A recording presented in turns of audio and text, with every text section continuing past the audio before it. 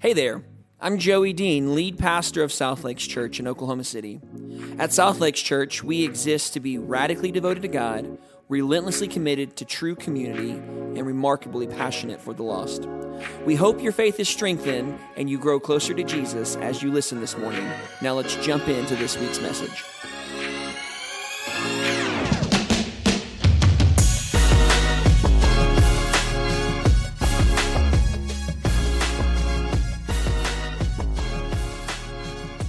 Well, good morning, church. How are we doing? Hey, so I think the tomb is still empty, amen? I'm pretty sure that it is. Hey, I got news for you, though. The tomb is still empty next week, too.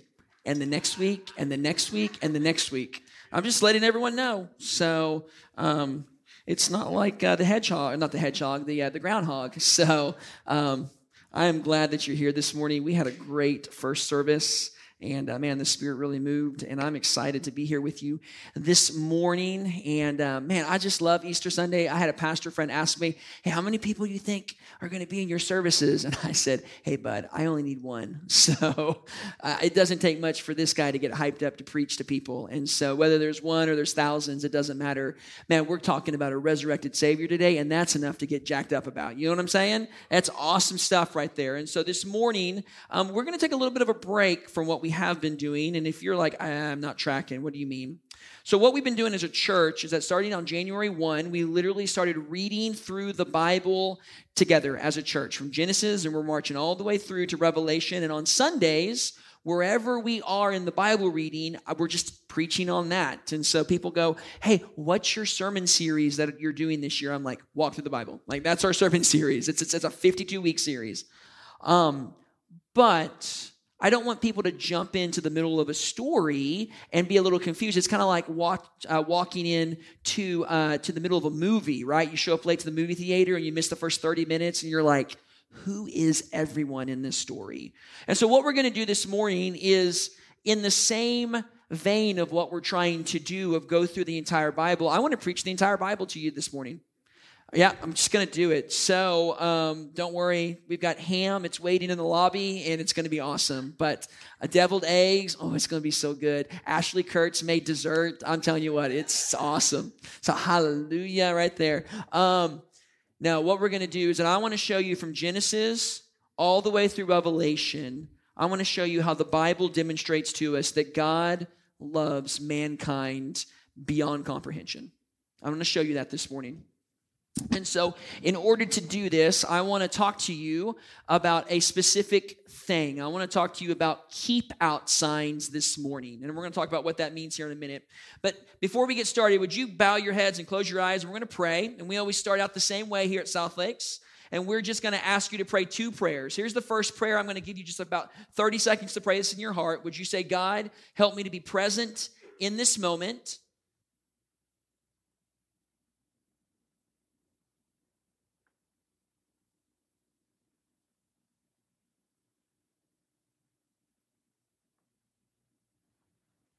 And then secondly, would you say, God, will you speak to me personally this morning?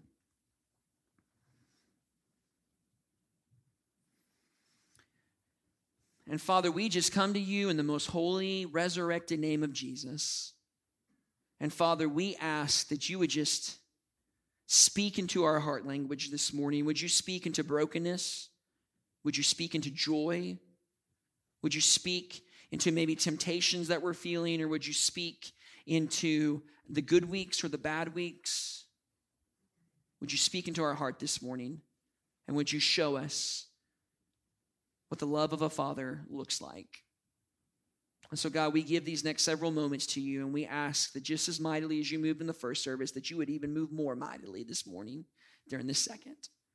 We love you and we thank you. And all God's people said, amen. Hey, grab a Bible.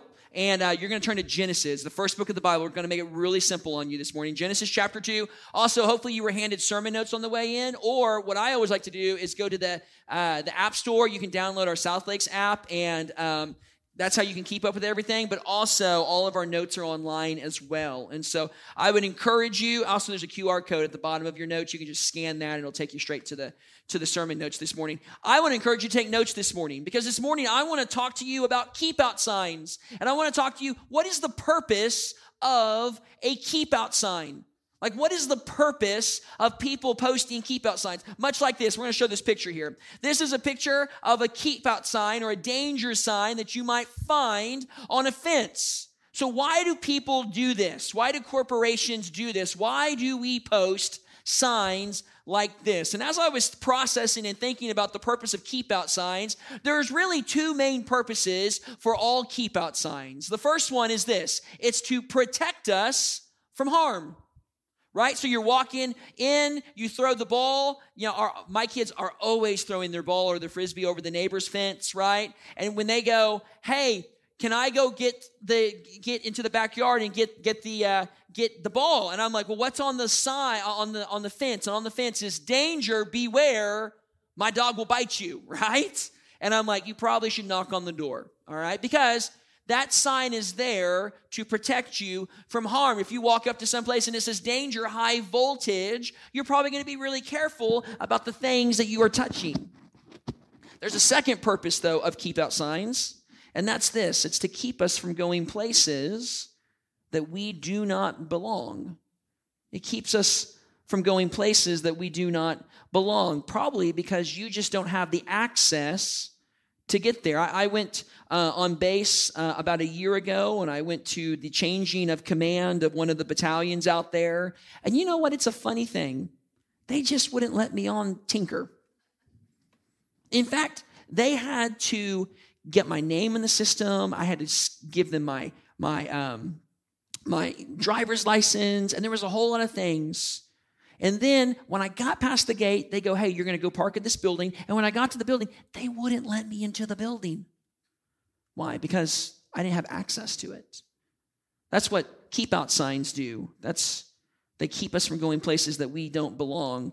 I hope to go take my kids to Disneyland one day. I don't think they're going to let me go backstage Disney. Why? Because I'm not a princess, all right? They're just not going to let me back there. But there really are two purposes for keep out signs. They want to protect us from harm, and they want to keep us from going places that we don't belong. So let's talk about creation. So in the beginning, God said, let there be light, and there was light. And so day 1, day 2, day 3, he creates things like the sky, and he creates the land, and he creates stars, and he creates all this really cool stuff. We get to day 4, 5, 6. He's creating birds, and he's creating sea animals, and he's creating flowers. And on day 6, he creates the pinnacle of his creation. He creates mankind. And he blesses them. And his relationship with mankind is way different than any of the other creation. Because it says that God would actually come down in the cool of the evening, and he would hang out with man. They would commune, just like you and I are talking. Just like if we were to go out to Starbucks and grab a cup of coffee. That's what they would do. And what happens is that when God creates man and he's communing with man, he says, hey, listen, you have free reign. In fact, I'm giving you dominion over the world. But there's one place, there's one thing you can't do, and God puts his first keep out sign into the ground. In fact, we're going to read about that. Look in Genesis chapter 2, look in verse 15. It says, the Lord God took the man, and he put him in the Garden of Eden to work it and to keep it. And the Lord God commanded the man, saying, you may surely eat of every tree of the garden, and here's your keep out sign, but of the tree of the knowledge of good and evil you shall not eat, for in the day that you eat of it, you shall surely die. So the first keep out sign is this. It was to protect the pinnacle of his creation from harm. You can go touch the tree. You can go smell the tree. You could lick the tree if you wanted. But you can't eat the fruit on the tree. Why? Because it will harm you. In particular, it will bring you death. Well, man didn't last that long until he decided, you know what? I don't really like God's keep out sign. In fact, I don't think that what God is trying to protect us from is really that bad. And so man decided, I'm going to do my own thing. And they disobey God and they ignore the keep out sign and they go up to the tree and they pluck off whatever it is. It could have been an apple. It could have been, I don't know. And they take a bite. And what happens is that through the act of disobedience, something catastrophic occurred. Sin came into the world. Now, if you were my 6-year-old and I were describing sin to you, this is the simplest way that I describe sin to my kids. Sin is literally the opposite of God. That's what sin is. Would God ever lie? No. It's a sin. Would God ever steal a piece of bubble gum? No. It's a sin. Would God ever have words that are not edifying come out of his mouth to demean others? No. It's a sin. Would God kill, steal, any of those things? It's a sin. And here's the thing about sin. Sin literally ruins everything. It literally ruins everything. And so here's the thing. God begins to change what his keep out signs look like. The first one was just a verbal keep out sign. Hey, don't eat that. So let's keep going on and let's read. So after they eat the fruit, God comes down and he's like, Adam, Eve, where are you? Because he hangs out with them in the evening. And he can't find them. And it's not because God doesn't know where they are. It's because God is needing them to confess what's going on. And so they pop out and they are dressed in twigs and leaves. And he's like, what in the world is this? And they go, well, you know that keep out sign? You know how you said don't do that? You know how you said bad things would happen? Well, we did it. We did it.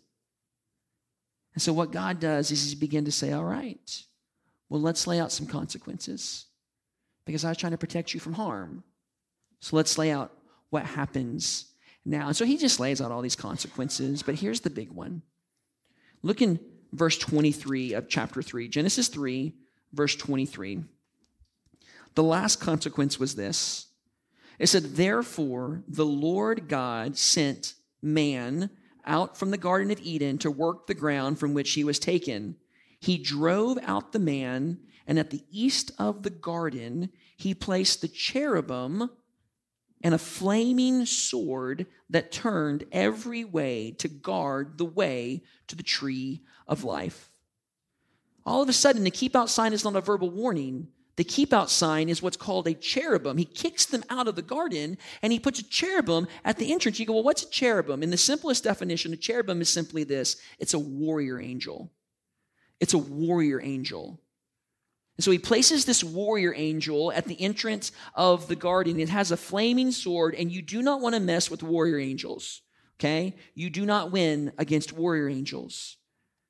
But remember the purpose of keep out signs. The keep out signs, one, they keep us from going places that we don't belong. Well, guess what? Adam and Eve don't belong in the garden anymore. Why? Because Isaiah 59:2 tells us your iniquities have made a separation between you and your God. So they were walking perfectly because there was nothing separating them. And when man said, I choose to ignore the keep out sign, all of a sudden there was this gulf that existed between a holy God and an unholy holy man. And man was no longer allowed to be in the garden where God was. But remember, the keep out sign is also there to protect us from harm. And you go, well, what do you mean protect us from harm? Well, I can put it this way. So several hundreds of years later, there's a guy by the name of Moses, and Moses led the liberation of 2.5 million plus Jews from slavery out of Egypt.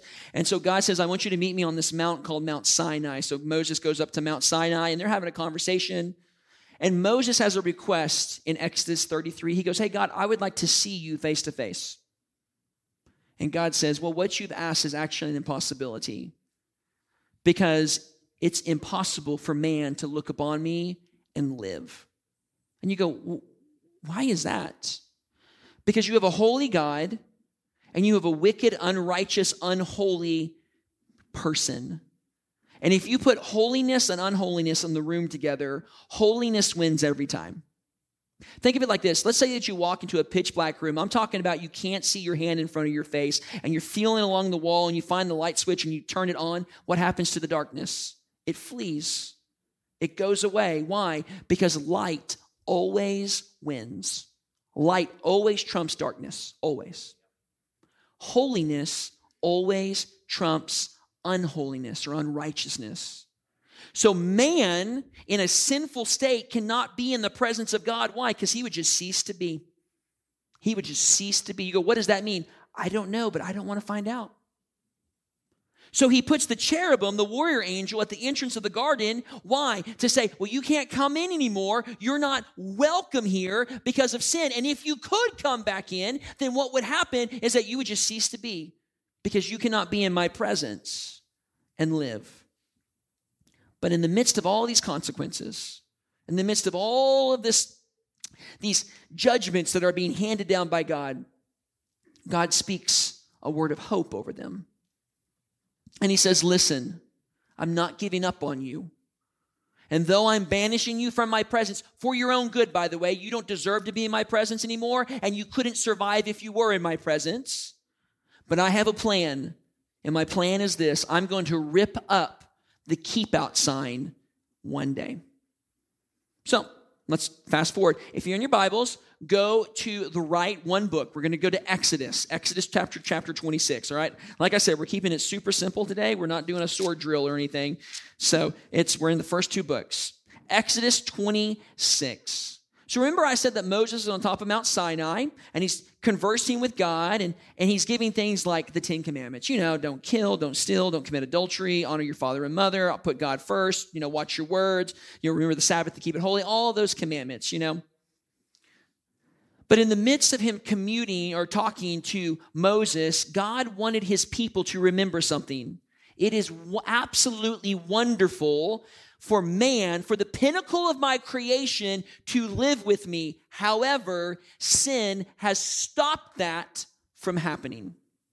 And so, in the midst of all these rules that God gives, he also gives very intricate details, building plans to a special building that's called the temple. And so the temple would be set up in the middle of the Jewish campground. All right, so you would have 12 tribes that would be all scattered around, and you would have the temple in the middle of the campground, and in the middle of the temple was a special place, a special room called the Holy of Holies, where God would literally come down from heaven, and he would reside in the middle of the temple in the Holy of Holies. What a sight to behold, I'm sure. There was just one problem. In the midst of all these instructions, look in Exodus 26, we're going to read in verse 31. God tells Moses, and you shall make a veil of blue and purple and scarlet yarns and fine twined linen, and it shall be made with cherubim skillfully worked into it. Oh, there's our warrior angels. And you shall hang it on 4 pillars of acacia overlaid with gold, with hooks of gold on 4 bases of silver. And you shall hang the veil from the clasps, and you shall bring the ark of the testimony in there within the veil. The ark of the testimony is just the throne room of God on earth. And the veil shall separate for you the most holy place from the most holy. So they build this temple. They build this room in the middle of the temple called the Holy of Holies. They bring the throne room of God, or the throne of God, into the Holy of Holies, where God is going to come down. He's just going to, metaphorically, he's going to sit on the throne room of God. He's going to be there. And then God says this, hey, I want you to put a giant keep out sign on the door. And this keep out sign is not a flaming sword being held by a warrior angel. No, this time it's a giant curtain with warrior angels woven into the tapestry. Now remember, the purpose of keep out signs: protect us from harm and to keep us from going places that we don't belong. Well, God is very clear that no one can enter into the Holy of Holies and live. In fact, there was only one person that was allowed to enter the Holy of Holies. He was the high priest, and he would come up one time a year. And then there was just a lot of pomp and circumstance that had to go into him entering into the Holy of Holies. A lot of washing, a lot of atonement through the spilt blood of animals. And when he was finally ready, when he would get all dressed up for how God prescribes, he would go into the Holy of Holies. But just in case something went wrong, they sewed bells onto the bottom hem of the garment, and they tied a rope around his leg. Because if he walks in and he drops dead, no one can go recover him, so they can pull him out. No one can enter the Holy of Holies and live. And the only reason the high priest was able to was to offer a sacrifice for the sins of the nation. And so this veil represents that a holy God is separated from a sinful man. Why? Because of the gulf. Because of the gulf that was put there, because God said, I don't want to pay attention to your keep out sign. And this was a huge keep out sign. So it was 60 feet tall. So the top of our ceiling is a little over 20 feet. So it's 3 times larger than the roof of our worship room. It was 30 feet wide. So from either outer wall to about the middle, that's about 30 feet. And according to Jewish tradition, it was 1 inch thick. In fact, Jewish tradition tells us that it took 300 priests to manipulate the curtain in such a way so that the high priest could actually get in. It was a giant keep out sign that no one would be able to go through. It was, you would walk in and you would see on the other side of that curtain is where God is, and there was no way to get to him because the curtain stopped it. And so for the rest of the Old Testament, God sends prophet after prophet after prophet to tell 2 things. Number 1, it is better to be in the presence of God. That's where God desires us to be. That's how he designed it to be, for the pinnacle of creation to be residing in the presence of God. But the second thing is this: we can't get there because of sin, but a solution is coming. And after a long time of waiting, the solution finally arrives on the scene. It's going to be Luke. Don't worry about turning there. But up on the screen, we're going to read Luke chapter 2, and this is going to sound very familiar probably. It says this: in those days, a decree went out from Caesar Augustus that all the world should be registered. And this was the first registration when Quirinius was governor of Syria. And all went to be registered, each to his own town.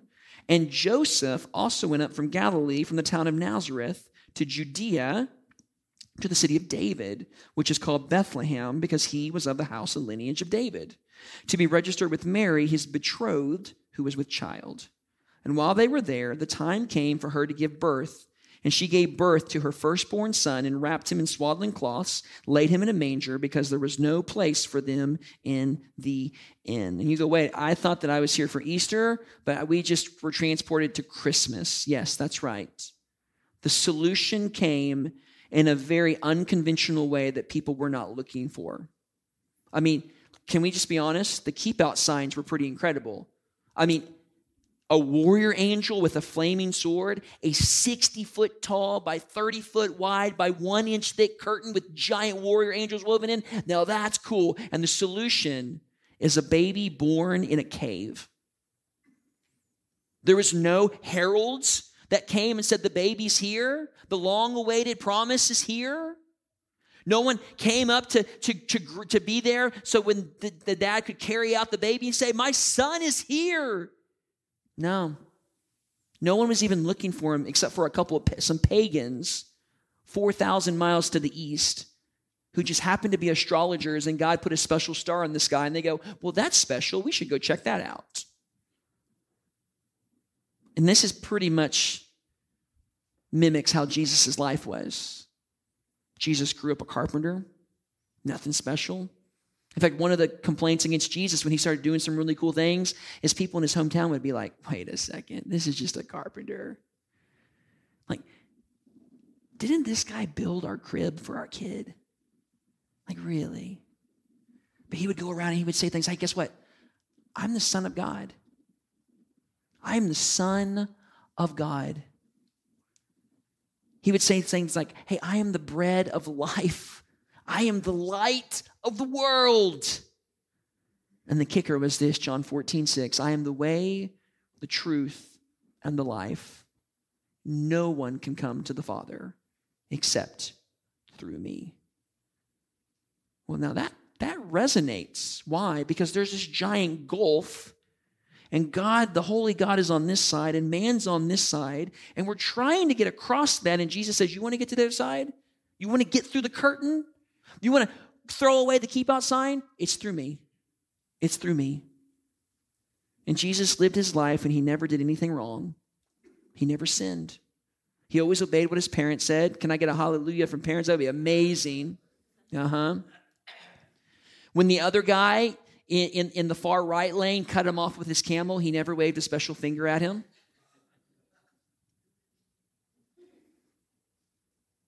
He never stubbed his toe. I'm sure he stubbed his toe, but he never said things that were in the heart that just came out. He never belittled people to make them feel small and useless and insignificant. And he would say things like, I just came to do what God wants me to do. And he would spend a lot of time praying. And he would just go up by himself in the morning. He'd pray and he'd come down. And he'd say, all right, well, this is what we're doing today. God says this is what we're doing. And he would do things like, man, he made the lame walk. And he made the mute talk. And he made the blind see. And he made the deaf hear. He told storms to go, shh. He walked on water. He fed 15,000 people with 5 loaves of bread and 2 fish. You know how he did it? He prayed. He says, God, we don't have enough food. You can do this. And then he just started breaking the bread, and it was like a chia pet. It just kept growing. You know what I'm saying? It was just crazy. And this is what Jesus did. Jesus even visited the temple in Jerusalem, where that giant keep-out curtain was. And one day, the preachers of the day just had enough. They didn't like his popularity. They didn't like the things he was saying. They would say, you are not the Son of God. That is blasphemy. We're going to get you dead. And so here's what happens. So that they take Jesus. They arrest him in the garden. He's sold out for 30 pieces of silver, which is about the equivalent of $200. So it was a cheap sellout. They arrest him at night. They try him in the middle of night so that no one really knows what's going on. They tie him up, strip him naked. They beat him within an inch of his life. They take a crossbar and they go, you're going to carry this up that hill. And he starts to carry it, but because of his loss of blood, he stumbles and he trips and he can't do it. So they call this guy out of the crowd, Simon of Cyrene. And they go, well, you're going to carry the rest of the cross. So they carry the cross up there. And then Jesus, they lay him out naked on the ground and they drive stakes into his hands, into his arms. And they make sure that he's set up on a trade route that lots of people can walk by and see. And they walk by and they spit at him and they mock him and they ridicule him. And Jesus hangs up there on the cross for all the world to see. In fact, the book of Isaiah tells us that Jesus was unrecognizable as a man. That's how bad he was beaten. Unrecognizable as a man. But here's what happens. It's that promise that God made all the way back in Genesis 3, where he says, hey, listen, I'm going to take care of that keep out sign. He removes it finally. Mark 15, it's going to be up on the screen here. It says, and when the 6th hour had come, there was darkness over the whole land until the 9th hour. And at the 9th hour, Jesus cried with a loud voice, Eloi, Eloi, lema sabachthani, which means, my God, why have you forsaken me? And some of the bystanders hearing it said, behold, he's calling Elijah. And someone ran and filled a sponge with sour wine, put it on a reed, gave it to him to drink, saying, wait, let us see whether Elijah will come to take him down. And Jesus uttered a loud cry. And another one of the gospel writers tells us that he cries out, it is finished. And he breathes his last. And then check out what happens to the keep out sign. And the curtain of the temple, you know the 60-foot tall one, 30-foot wide, 1 inch thick, took 300 men to manipulate.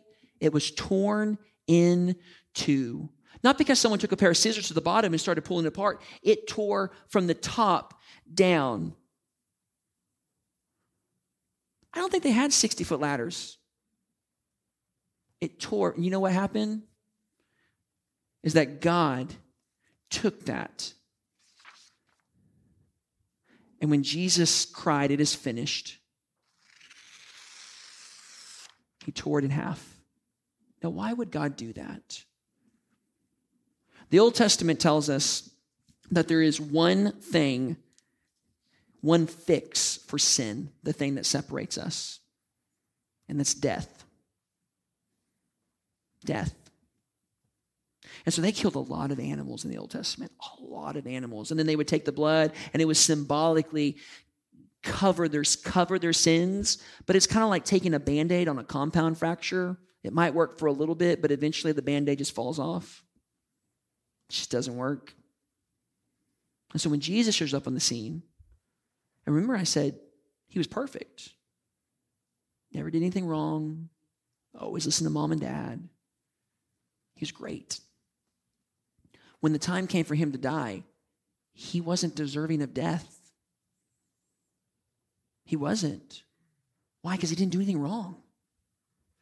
And so when they took him and they beat him within an inch of his life, beyond recognition, and they nailed him to the cross, when Jesus says, my God, why have you forsaken me?" Here's what happens, is that in that moment, God literally takes all of his wrath that is saved for mankind as punishment for sin, and he poured out all of the wrath on Jesus. All of it. Every ounce. And when it was done, that's why Jesus says, my God, why have you forsaken me?" Because for the first time in Jesus' life, he felt lonely because he didn't know where God was. Because God had to turn his back on his son. Why? Because Jesus became the thing that we are. He took all this sin. And God says, I just can't look.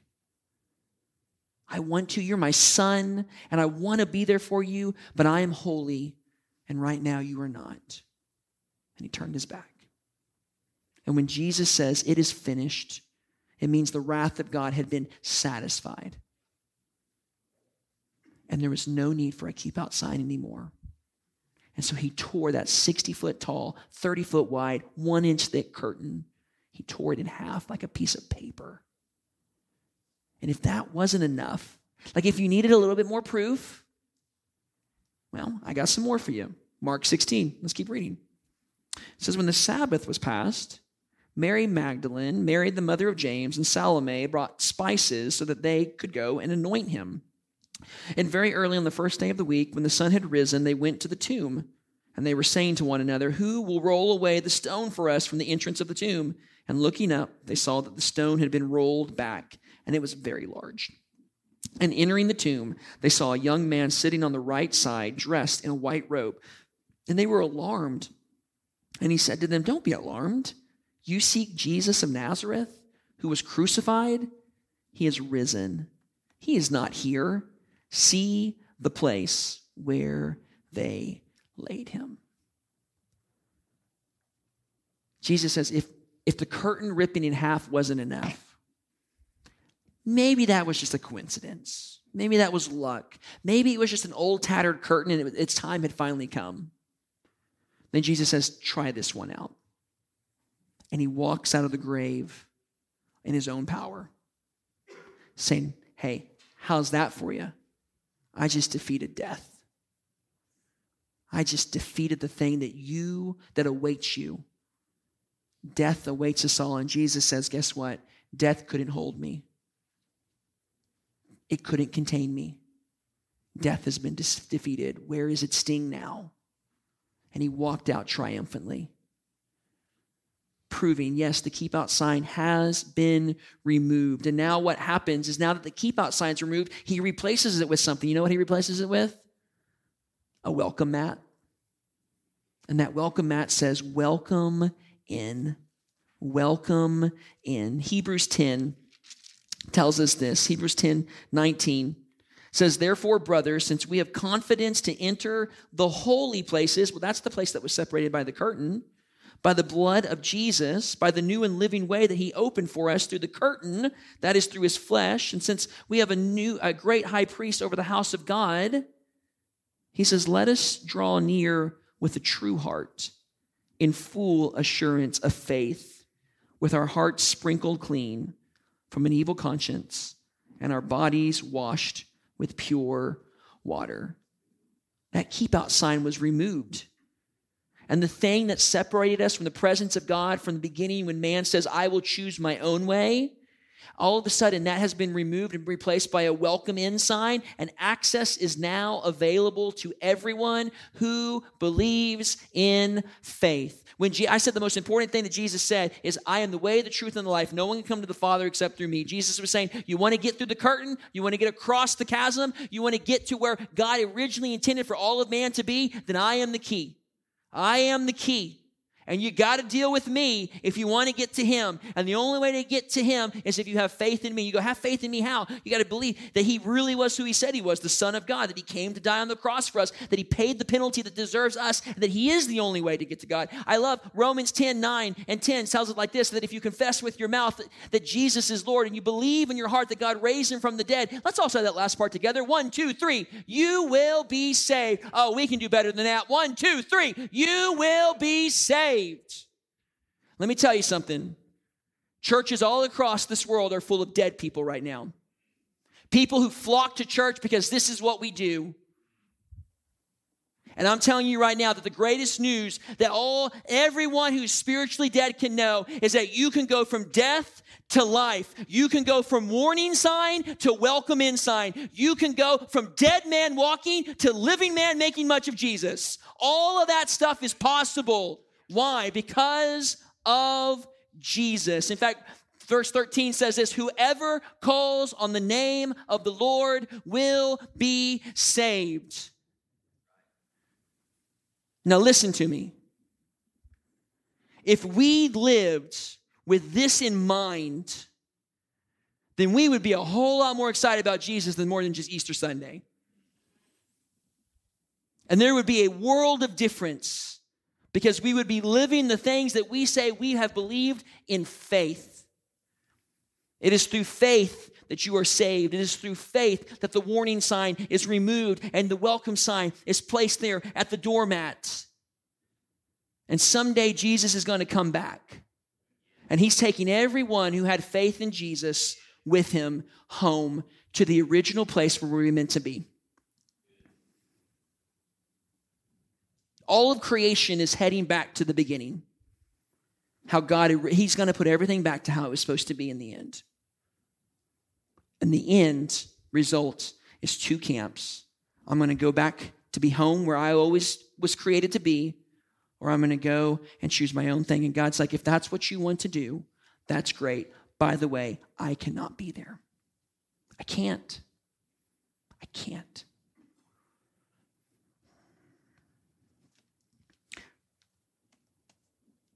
Many years ago, I was introduced to a kid's book. And it has become my all-time favorite kid's book. All time. I read this about 5 years ago on Easter Sunday here. I think it was our second Sunday ever as South Lakes as a church. And this little book really portrays in a much simpler way what I've just talked about. And so if you will, welcome to Pastor Joey's reading time. And I would like to read for you this book, and it's called The Garden, the Curtain, and the Cross. Go ahead, Mark. Just watch up on the screen. A very long time ago, right here in this world, there was a garden. And in the garden, everything was wonderful. The world was full of laughing and playing and smiling and fun. There was nothing bad ever, and there was no one sad ever. And you know what? Best of all, God was there. He had made it all. He was in charge of it all. He loved it all. And people could see God. and they could speak to God, and they could just enjoy being with God. It was wonderful to live with God. But then, one day, the people did a terrible, terrible thing. They decided they did not want to do what God said anymore. They decided they wanted a world without God in charge. God has a word for this, and he calls it sin. And sin literally spoils everything. So sin has no place in God's wonderful garden. God said to the people, "You can't live with me in my garden anymore," and he sent them outside. To show the people they had to stay outside, God put some mighty warrior angels in front of the garden. The angels were like a big keep out sign. Now, things were sometimes bad and people were sometimes sad, but people still kept sinning because they didn't want God to be in charge. So no one could come into God's wonderful place. God said, because of your sin, you cannot come in. Well, God wanted people to remember, it is so wonderful to live with him, but because of your sin, you cannot come in. So he told the people to build a special building called his temple, where he would live. And in the middle of the temple was the most wonderful place in the entire world, the place where God was, with nothing bad and nothing sad. It was all very, very exciting. But then God told people to put a big curtain around this wonderful place. The curtain had pictures of warrior angels on it. It was like a big keep out sign. And for hundreds and hundreds of years, the temple curtain reminded people that God said, it is wonderful to live with him, but because of your sin, you cannot come in. Well, babies became grown-ups and they had babies, and those babies became grown-ups and they had babies, and then those babies became grown-ups and, well, you get the point. They had babies.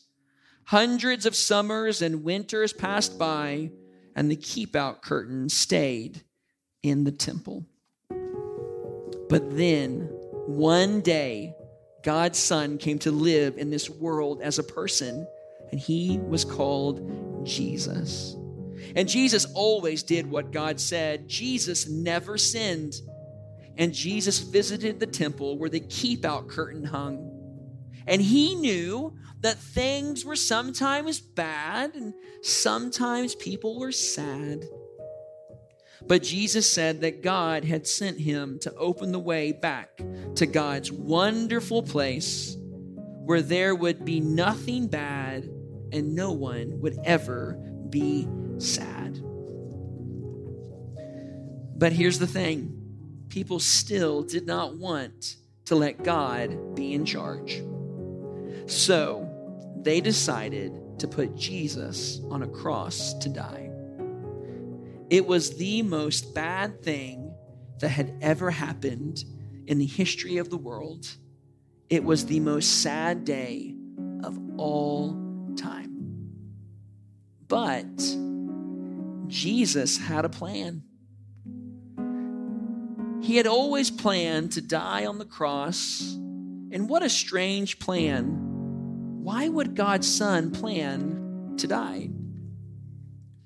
On the cross, Jesus took our sin, all the bad things we do, and all the sad things they cause. Jesus took them all from us. And when he did this, something amazing, something astonishing, something astounding happened. The curtain tore in half. God had ripped up the keep out sign. God's wonderful place was open again. Because Jesus died, we can all go in. But after Jesus died, his friends put him in a tomb, and they were very sad. For 2 days, nothing happened. But then, the next morning, Jesus' friends went to see his body in the tomb. And you know what? It was not there. A little later on, Jesus' friends were all together, and suddenly Jesus was there too, but he was alive. Suddenly his friends weren't so sad anymore.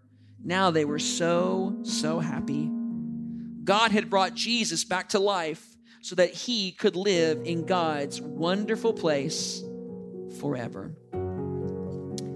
And Jesus has sent everyone an invitation to come and live with him there too. In fact, Jesus tells us, God says, it is wonderful to live with him. Because of your sin, you can't come in, but I died on the cross to take your sin. Now listen, church, so that all of my friends can now come in. We can live with God forever. There will be nothing bad, and no one will ever be sad again. We will see God, and we will speak to God, and, well, we will just enjoy being with God just as he always planned for it to be.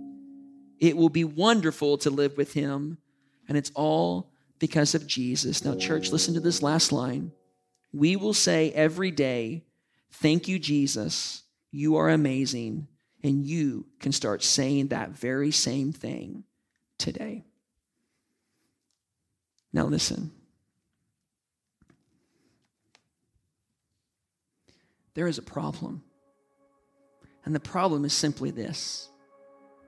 You will never be good enough to be able to get back into God's presence. And Jesus knew that or God knew that from the beginning.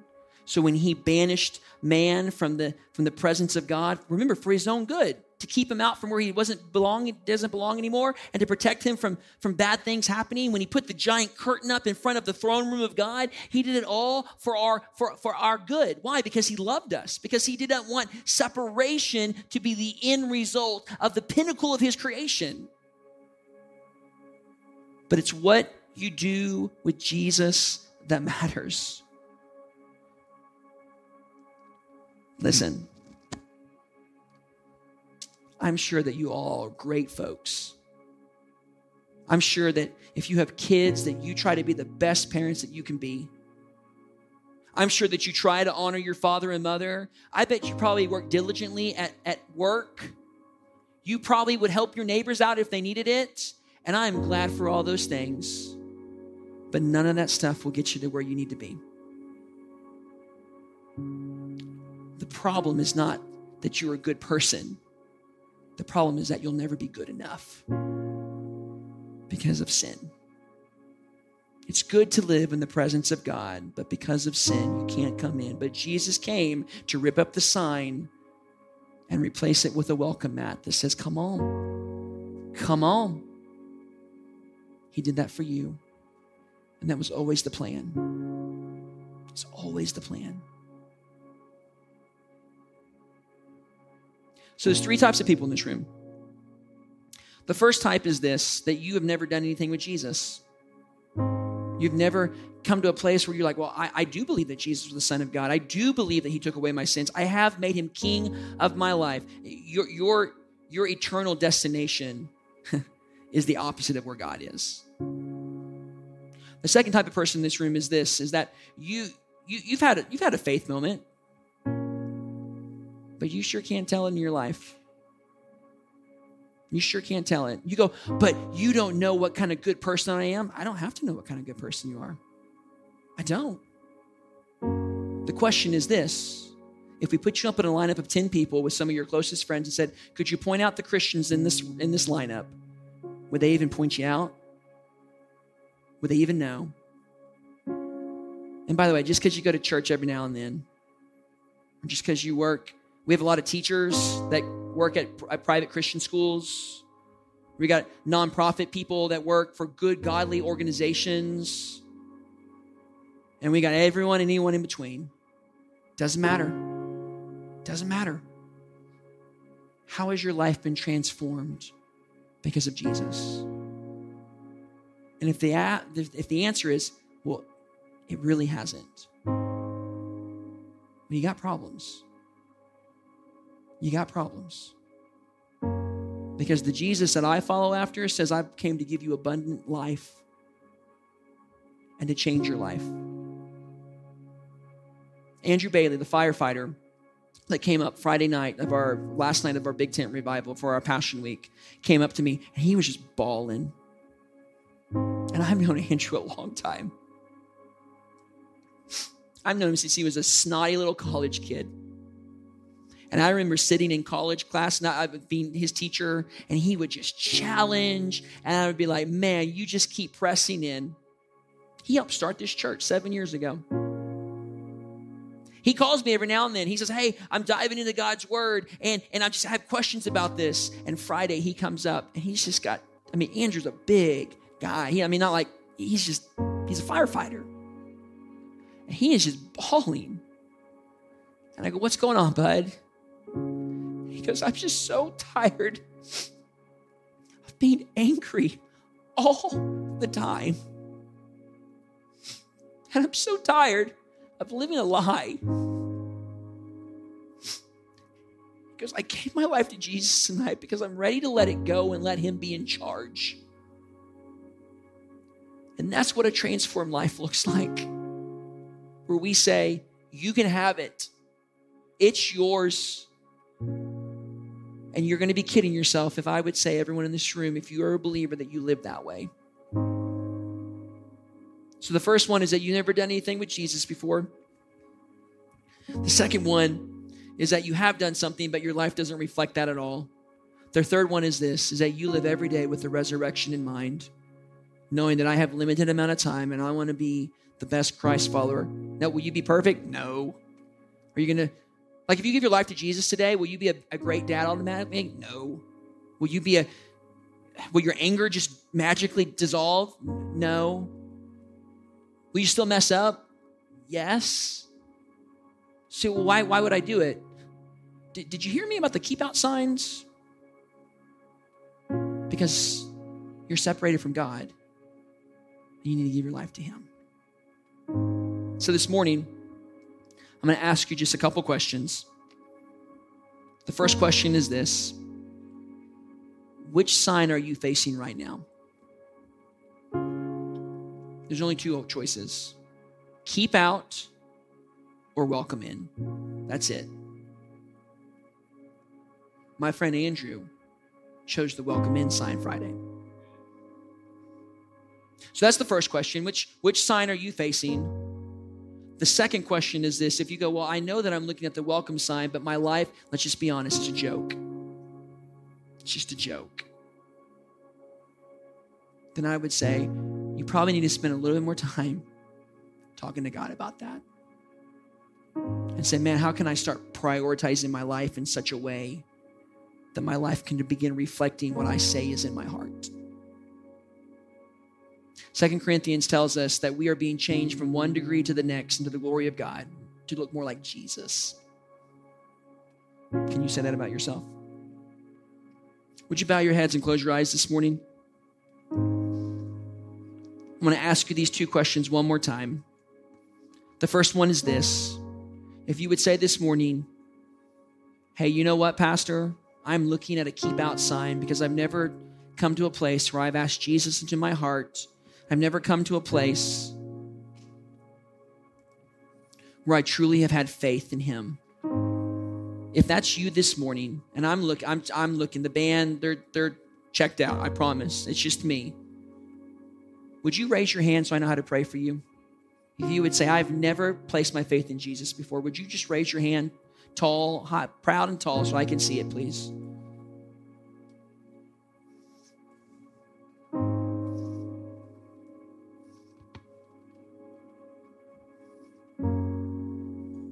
Second question. If you would say, you know what, I am looking at the welcome sign, but if I'm going to be honest, my life doesn't really reflect that. Would you raise your hand so I know how I can pray for you? Okay, seeing hands. Okay. Father, I come to you in the mighty name of Jesus. And Father, the first group I pray for are those that need to make things right with you. And if you raised your hand, or maybe you just didn't for whatever reason, but you know in your heart that things aren't right, then Father, I pray that you would work in their hearts right now, and I pray that they would just have an honest conversation with you, and they would believe that Jesus came to make a way. And I pray that they would have a conversation with you just like you and I are talking right now, Father, and they would just confess, you know what, my sin is keeping me away from you.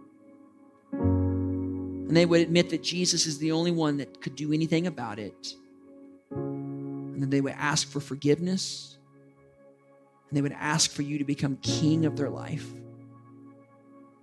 And Father, Luke 15 tells us that there's rejoicing in heaven over one sinner who repents.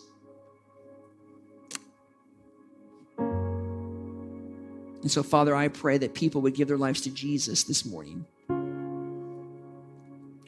Father, I pray for the second group, those that go, you know what? Yeah, I'm looking at a welcome sign, but my life is a joke.